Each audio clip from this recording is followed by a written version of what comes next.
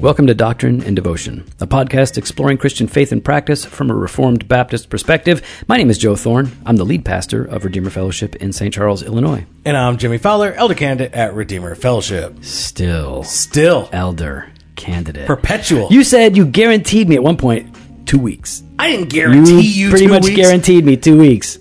That was for draft one. I guaranteed draft one. I have non-Christians who are like asking me like, hey, is Jimmy done with his elder candidacy yet? I'm there. I'm almost there. I'm almost there. Let's get that wrapped up, man. I know. Vacation's over now.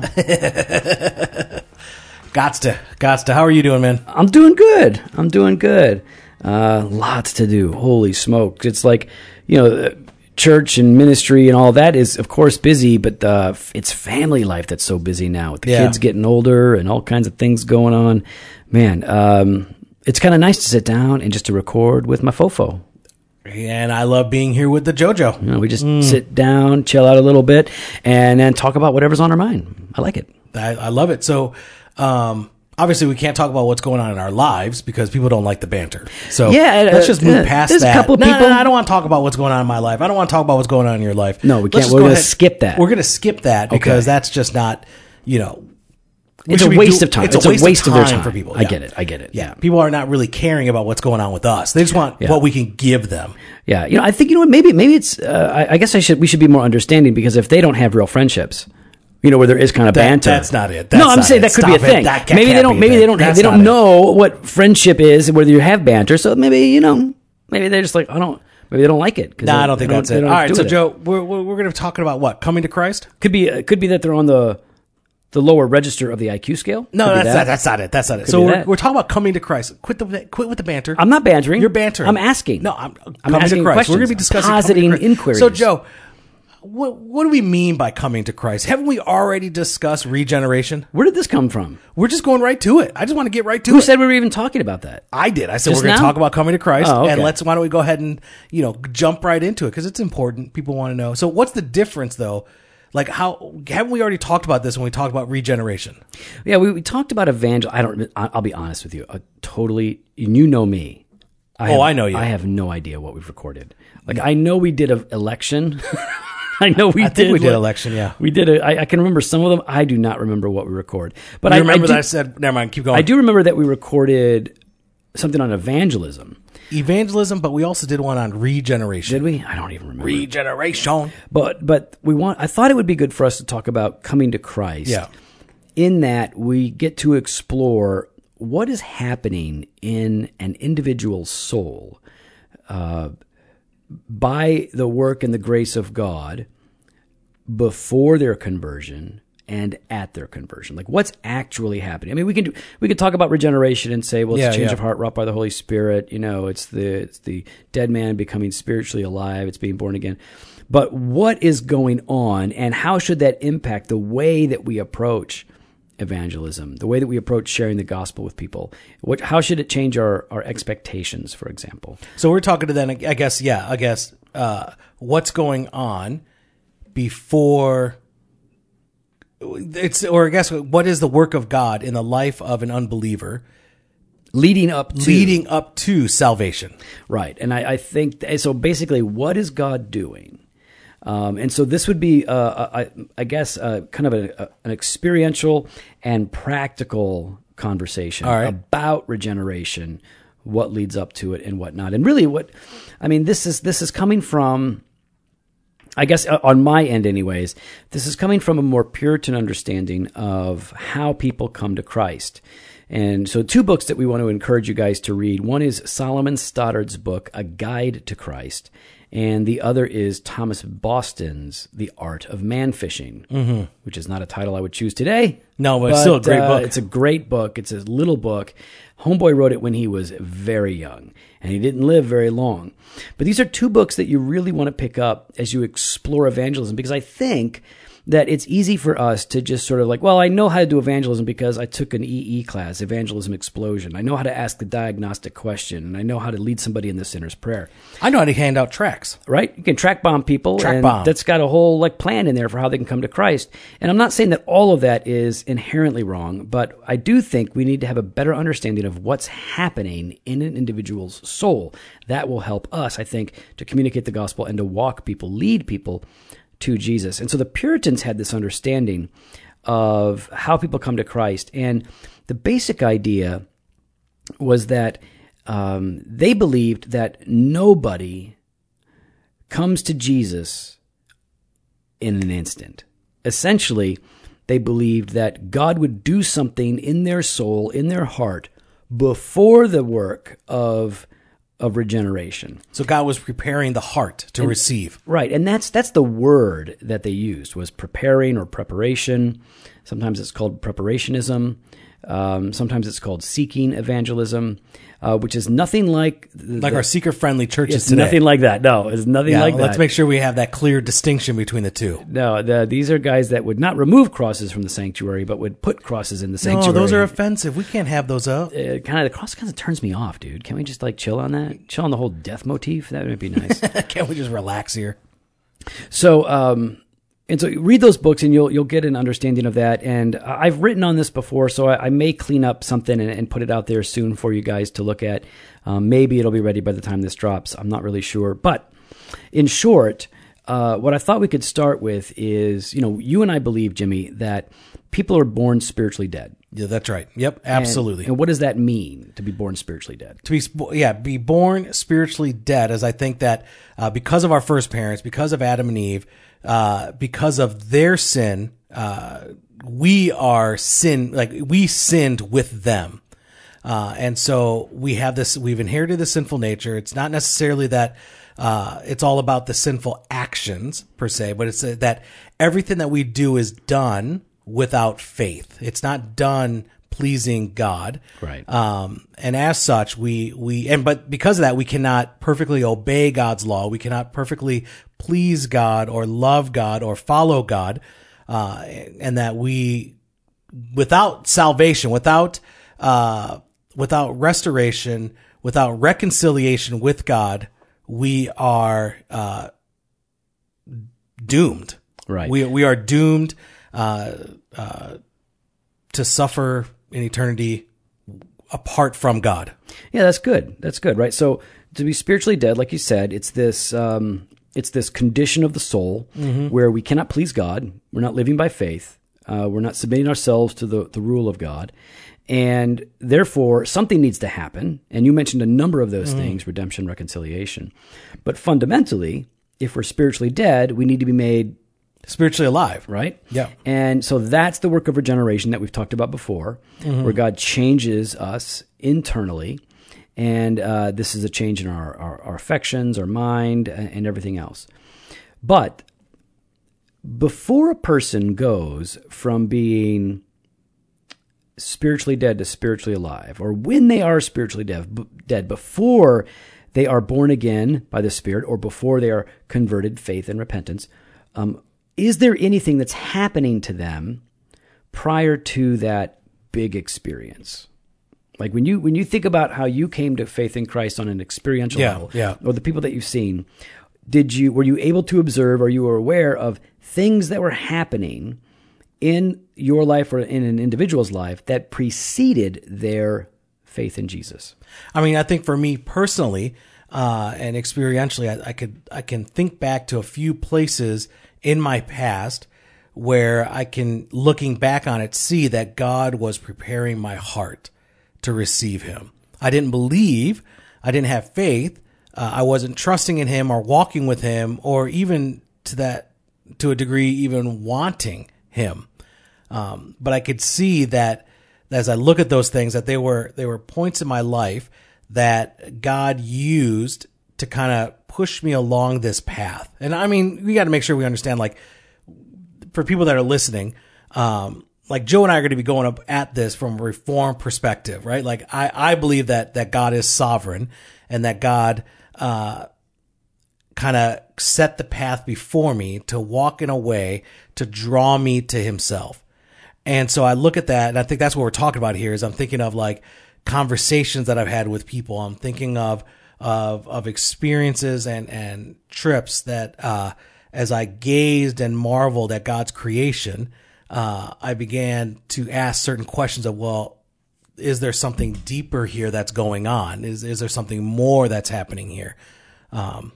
I'm not sure if I'm answering your question correctly, because it's kind of hard. Like, how, we don't really see that in scripture. You know what I mean? Like, to a degree of like very, very pinpointed and obvious. Right. Of all we can God see, saying, here's all these things that I'm doing. Like, you look at Saul or Paul and, what's God doing here? You know what I'm Yeah, I think you can see in some of the narratives that God is at work in general. Yeah. But you don't see it kind of like specifically. No, not detailed out. That's it. And even like, Jesus says that, that the Father will draw people. Yes. To Christ. That's right. And so what does that drawing entail? If he's drawing them to Christ, he's doing something in them, leading them. And so this could involve a lot of things, right? So in other words, they're going to hear the truth of God. Yep. Right? When we preach the gospel, they're going to hear the good news, and they should experience conviction, right? Absolutely. Some level of contrition. They might be moved to clean up their lives, and in doing so, find that it doesn't take away their guilt. That's right. Or their sin. And so in general, my understanding is that the Puritans essentially believed that when the scripture was preached and non-Christians heard it, those that were going to come to Christ, the elect, they would begin to be impacted by the word of God in ways that would prepare them for the event of conversion. John Owen, in his book on the Holy Spirit, says, as the word of God is preached, certain things begin to happen in the hearers as the Holy Spirit brings the word home to them personally. These things usually happen to a person before he is born again. Yeah. So there is conviction. There is a working. And I can think back. I think maybe there's like a yearning, right? Like there, at least an openness to say, what else is there? Or what is going on behind the scenes? You know, who's behind the curtain? It could be a lot of different things, right? It could be like a desire to know more about God. It could be questions about that. It could be conviction. For me, it was the more I heard the gospel as a non-Christian, the more I thought God was beautiful, the more I thought the gospel was beautiful, and the more I was convinced I was damned and that was fair and just and good, but I didn't want it. I wanted to be forgiven, but I thought it was too far beyond me.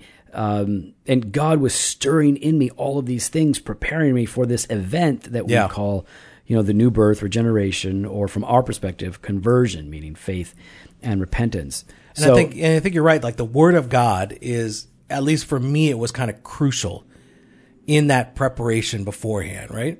I remember even for myself, I was going to a church in town here. I was part of their youth guys' Bible, or they had multiple Bible studies, and would sit there and listen to these stories of how, Jimmy, if you just gave your life to Christ, everything would be perfect. Everything would be great. Turn that frown upside down, type mentality, and not trusting them, not believing them, because experientially I've seen, pain in people's lives, or I've seen it, or experienced it through family and things like that. And so like, that sounds too good to be true. And so just kind of looking at scripture to see, okay, what is it that God is saying is actually true here? Right. About a relationship with him. I think all of that's happening. Yeah. I mean, a lot of us can remember that. Yeah. Right? You don't want to build your theology out on what you've experienced. Yeah. But we see it reflected in scripture as well. And so, there are things that are happening to people before they are converted. There are, from God's works of providence, to this spiritual work of the Spirit in our hearts, in our lives. And if this is true, and I believe that it is, it means, like the Puritans said, no one is brought to Christ in a moment. Now, in a moment, someone is born again, they're justified in a moment, right? They are Yeah, made there's new this- the conversion account, like the act of God's regenerating power happens in an instant. We believe and we are, we are repentant, and that happens in a moment and then continues on. But getting to that point takes time. And so guys like Thomas Boston would argue that it takes time to come to Christ. And now for some people it may take a week. For some people, in my case, it took 9 months. Yeah. 9 months of wrestling with the gospel and despairing for my soul. And it was really longer than that if you consider the first time I started to hear the gospel. But there are things that happen to us. And in our case, Jimmy, like here in the burbs of Chicago, or in the western cities of Chicago, we see people come to Christ, but it doesn't happen in a moment. It takes time.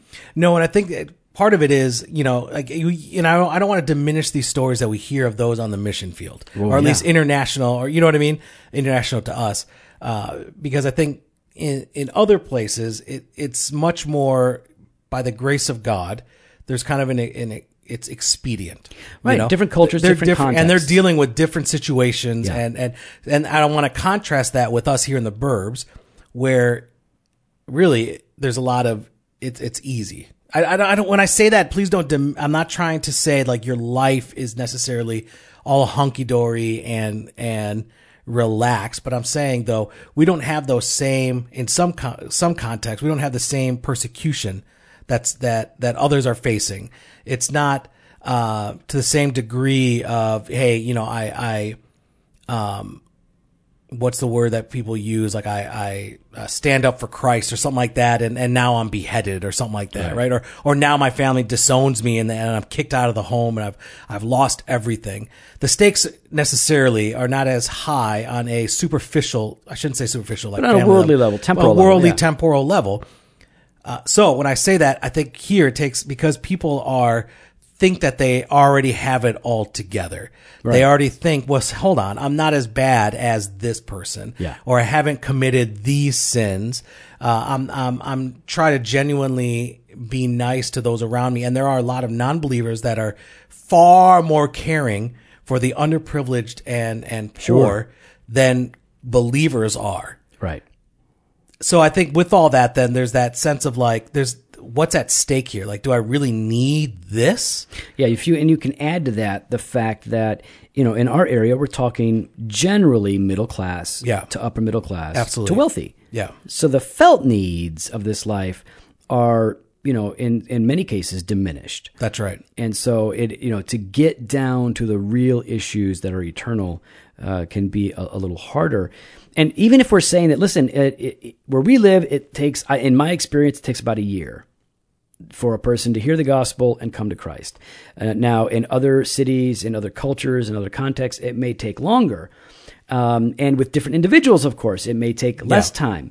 But the point is, either way, that before a person is brought to Christ, it looks to me that there is some sort of preparatory work being done by the Spirit. Conviction, remorse, sensing the need, bring them to this point, and then they are born again. And when they are born again, there's this work of the Spirit, and John Owen talks about this in like Points of Faith in his book on the Holy Spirit. But there, along the way, the God is at work, and then when they are born again, this is a unilateral work of God, right? Absolutely. Yep. What is God doing when he regenerates a person, when he effectively calls them to himself and says, "You are now mine and I am now yours"? Well, I think you look at the 1689, you look at chapter 10, paragraph 1. Those whom God hath predestined unto life, he is pleased in his appointed and accepted time effectually to call by his word and Spirit out of that state of sin and death in which they are by nature to grace and salvation by Jesus Christ. So there's that dead in sin that we talked about with Adam, that raised to spiritually new life in Christ. So enlightening their minds spiritually, so they're now able to, and savingly, to understand the things of God. So now, all those things that God has prepared beforehand, that's, for me personally, that scripture that came to mind, almost like it clicked. It's like, that's how this is all kind of working together, and it's pointing to this one thing. It's pointing to salvation is only found in Jesus Christ. Taking away their heart of stone and giving them a heart of flesh. So now there's that desire. There's that affection for God, where once we hated him, where we were enemies with God, we now love and desire to be close to our God. Renewing their will so that now we desire the things of God, and by his almighty power determining them to that which is good and effectually drawing them to Jesus Christ. Yet as they come most freely, because here goes, being made willing by his grace. So now we have the ability. That's the whole irony of the whole, at least in my mind, the discussion about free will is, I would look at it as, hold on, without God calling me, that's when I'm in bondage. Right. That's when I'm in bondage because I can't choose him. But now free. I'm set free, and I desire and see that which is good and pleasing and best, and ultimately glorious, and I desire that more. So being made willing by his grace. So it's really, from our perspective, it is a sovereign work of God that might look different in different people's lives, right? Oh, yeah. I mean, everybody's converted, everybody's born again, everybody comes to Christ by the power of God. But for some people, it's a very morally upright person who is maybe broken quietly, internally, and then by the grace of God, the Spirit of God, and he's born again. And you know what? Maybe his life to a lot of outsiders doesn't look very different because he was a morally upright, good citizen kind of a guy. And then there are other people like you, Jimmy. Well, what are you talking about me? I'm just saying, like, there's some people like you. And when you come to Christ, like, it's a noticeable difference in your lifestyle. People can look at you and go, oh, Jimmy's not partying anymore. There was a change. So there was a change. But in the end, people experience conviction of sin and brokenness in different ways prior to entering the kingdom of God. Absolutely. Okay. And we see Jesus approaching people in different ways throughout his ministry. Sometimes he issues this general appeal to come to him, to believe in him, but then he oftentimes gives these really specific exhortations to people who are supposed to come to him because they're distressed or they're afflicted or they're burdened. Sometimes he says, my kingdom is really difficult to find. Good luck. And then he'll say, you're not far from the kingdom of God. You're really close. He'll tell some people to sell all they have and give it to the poor. And he'll tell other people to simply repent. You know what I mean? So Jesus seems to be interacting with people in different ways. His evangelistic approaches are varied because people are in different places and they need to be encouraged further along. They need to be prepared. And since we're all in different places, I think it sometimes looks differently. And so in my mind, that should impact how we preach the gospel. Yeah. I think one size fits all when it comes to the gospel only counts in that you preach law, that we're condemned sinners, and then gospel, that God forgives and pardons condemned sinners only through Jesus Christ. Outside of that, you've got to tailor the gospel presentation to people so that they can properly comprehend it, so that it can be specifically applied to the specific diseases and sins in their lives, so they will see their need for a Savior. And I think not only how we preach the gospel, but the patience of the gospel. Oh, that's good. I think is really important here, because I think oftentimes, at least for me, and I think I'm not the only one, is that you want that quick conversion. Why don't they believe this? Why don't they believe now? So obvious. I've met with them for a week and a half. I met with them and I've explained the gospel. Have you answered all their questions, Jimmy? I've answered all their questions to the best that I can. They have no legitimate concerns. Why don't they believe? Why don't they believe? What is wrong with them? Now, you know what? They're just hard-hearted, and God would never call them to himself. Peace out. And I'm done. Right? And this is listen, this is a long play. Yeah. This is I don't want to use long con in this, but there's like that sense of like, I'm invested in this person. It's a marathon. It's not a sprint. And that's it. We're going to be working together, and, I'm going to be praying for this individual. I'm going to be loving this individual, and I'm going to be patient with this individual. And I think that is something that's really important for us as we look through this and talk about these things, is that we have to come to the place of understanding. And I think most of us do, especially as Reformed believers, that it is the power of God, that God is sovereign, and that God chooses the right time. We need to be patient and trusting and have faith in that process. Right. And I think God is gracious. I know that there's been individuals I've walked alongside, and it was years of walking alongside them. And God was gracious in giving me glimpses, of hope, of saying, look, okay, God is doing something here. God is working on their heart. God is working on their mind. God is calling this individual to himself. And so we just need to be patient. We need to be patient and trusting and have faith that the God that God will bring it to completion, that he who began a good work in this individual will see it through to the end. And it may not be with you. You may have just planted that seed, and maybe you just watered that seed, and someone else is going to have that harvest. I mean, Paul talks about that with Apollos, right? And so I think that's good to know and to understand that God may be calling you to minister in a certain way in this person's life, and that someone else will see and reap. I shouldn't say, I want to be the harvester. Everyone wants to be the harvester. But I'm not the harvester. I get to water. You get to water. I get to plant. You get to plant. Yeah, it's not as exciting. I know, and I love harvesting. I see, Joe sets him up and I knock him down. That's kind of you're the harvester. That's the Joe Fo way. You're the harvester of sorrows. Wait, what? Metallica reference. I think not just how we preach it, but also the patience that we find in trusting in our sovereign That's a good word, God. Man. That's a really good word. And that kind of leads us into maybe one last thing we can talk about, which is, and I'd like us to do a video. We'll do a video on this, which is basically, it's a way that I draw out on a napkin or a piece of paper what it means for somebody to become a Christian, or what spiritual death versus spiritual life looks like. I draw this out for people that don't know Jesus. Yeah, the conversion chart? The conversion chart. So I'll draw that out for you guys in a video sometime soon, but we'll talk about one aspect of this. If we're saying we got to be patient, we got to preach law and gospel to people, that means we have to be able to diagnose where they're at. So we have to find a way to properly understand not only are they a believer or are they not a believer, but what are their hang-ups. And so if we're supposed to preach law and gospel, what will encourage you to lean on law with an individual versus what will encourage you to lean on gospel? They're going to have both. You can't get to the gospel without the law. Right? Until you understand your depravity, you can't know the grace and the beauty of redemption. So how do you know, what do you see in an individual that will lead you to push on one versus another? I think one is actions, I guess. If you're talking about law, I think I would be looking at kind of their actions and their heart.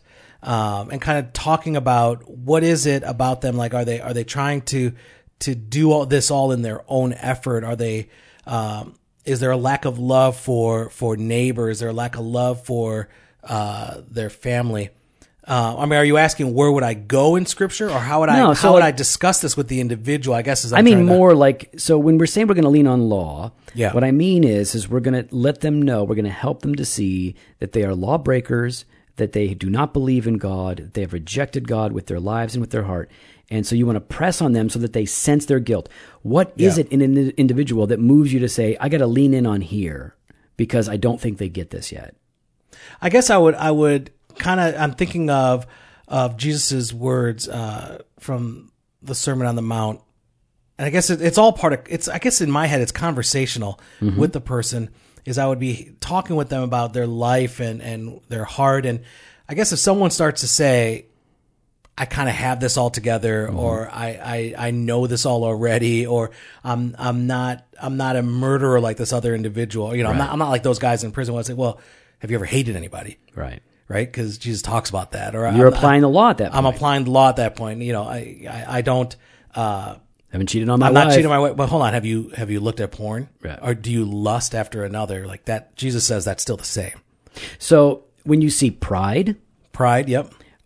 Arrogance, when you sense this aspect of comparative manliness or comparative godliness, where they evaluate themselves based on another person. So you bring the law to bear on people where there is little to no conviction of sin. But then when do you know, like, wow, this person is wrecked already, or they're on the verge of being destroyed by the weight of their sin and their guilt? What is it that you see in them that makes you go, I gotta hit them with the gospel? I think when I see that sorrow or that mourning or that despair over what they have done or what they have said or how they've treated others, is when I look at the gospel and say, well, hold on, praise God, because Jesus has paid it all Right. for that. And that it's not about your perfect obedience, because you cannot perfectly obey. It is the perfect obedience of Christ. And we now receive that righteousness. And so you can live free in knowing that your sins are forgiven. They have been paid. And that you are now adopted by the Father. So this is why it's so important for us to understand where people are coming from. What aspect of reality are they blind to? Like, so for some people, it's the issue of guilt. Yeah. And so they need to understand about the grace of pardon. For other people, it's hopelessness. And they're like, well, I'm so sinful. I'm so ruined. Like, I don't think there is any chance for rebuilding or recourse in me. But no, but God is the one that renews, revives, and remakes. And so the more you understand of the gospel in its various facets, the more you can apply it to specific sin issues in their lives. So let me just kind of end with this. I know we're going to get long here. We preach law and gospel to people. The one thing that we do when we preach the gospel to anyone is we command them, we compel them, we announce, repent of your sins and believe in Jesus Christ, and you will be saved. To everyone who will hear us, that's what we say. Absolutely. Okay, but for those who are not repenting and believing, what words do you have for them? Is there something that they should be doing? Is there something you would like them to be doing that God might use to prepare them for the point when they will finally believe? Man, that's a good question. Let's say... That's a good question. Let's say Sorry, you caught me off guard with that. Let's say this guy, Donnie, Yep. we know Donnie's. I'm trying to find out. We know everybody. Think of a different name. Ernest. Okay, Ernest. We know a guy. Oh, we don't know. Ernest a guy named goes to jail. So Ernest goes to jail, and he comes out, and you share the gospel with him, repent and believe, you'll be saved, and all this stuff. And he's like, you know what, man? I just don't believe. So what counsel would you give him to do? What could he be doing? Not to save himself, but what could he be doing? What could he be engaging in that would perhaps be what the Puritans called a path to the cross? Yeah, I mean, I think I would be encouraging saying, man, listen, none of us are good. None of us are perfect. And we need community. I would be encouraging you to be seeking out God's truth in God's word with God's people. That's good. And so lean into that. Take a look at it. Be objective, if you will. Seek and pray to God and say, Lord, I really don't believe. I don't see it. But if this is real and this is true, show me. And I think, what we're saying is that, and I've seen this to be true in my case, in many other cases, and I think we see this even in Scripture, that God uses His Word. He uses the means of grace to bring people to Christ. That's and then right. He uses the means of grace to grow people in Christ. Absolutely. So it's the Word, it's prayer, it's corporate worship, it's fellowship with God's people. These things can be means by which God is exposing you to the gospel, stirring you up, convicting you of your sin, and preparing you to receive Jesus. So in the end, our big counsel, our big admonition when we're preaching the gospel is repent and believe. Mm-hmm. But what should I do now? The answer is essentially the same for Christians and non-Christians. Put yourself within the means of grace. Hear God's word, read God's word, seek God while you can. And I know some of you guys are like, no one seeks after God. No one. Okay. Yes, that's true. No one seeks after God on their own, in their own. But the Father does draw people to Christ. Yeah. And we are commanded to seek. And so seeking is a responsibility. And if we wind up doing it, it is ultimately, I think it's evidence that God is at work in us. So we call people to do what God calls them to do. And we find out in time that this is how God brings people to Himself. Big thanks to Justin Bond of J Bond Media, the audiovisual wizard of Doctrine and Devotion. If you've got any audiovisual photography need, hit up jbondmedia.com and he will hook you up. You can follow us on Instagram and Twitter at Doc and Devo, or on Facebook /Doctrine and Devotion. You can head on over to our website, doctrinedevotion.com. There you can click on the Contact Us page. You can sign up for our email blast, or you can hit up the store and grab some great merch. Fresh pod every Monday and Thursday. Blog posts on Wednesdays. Doctrine and Devotion Conference next year. Details coming. 2018. Later.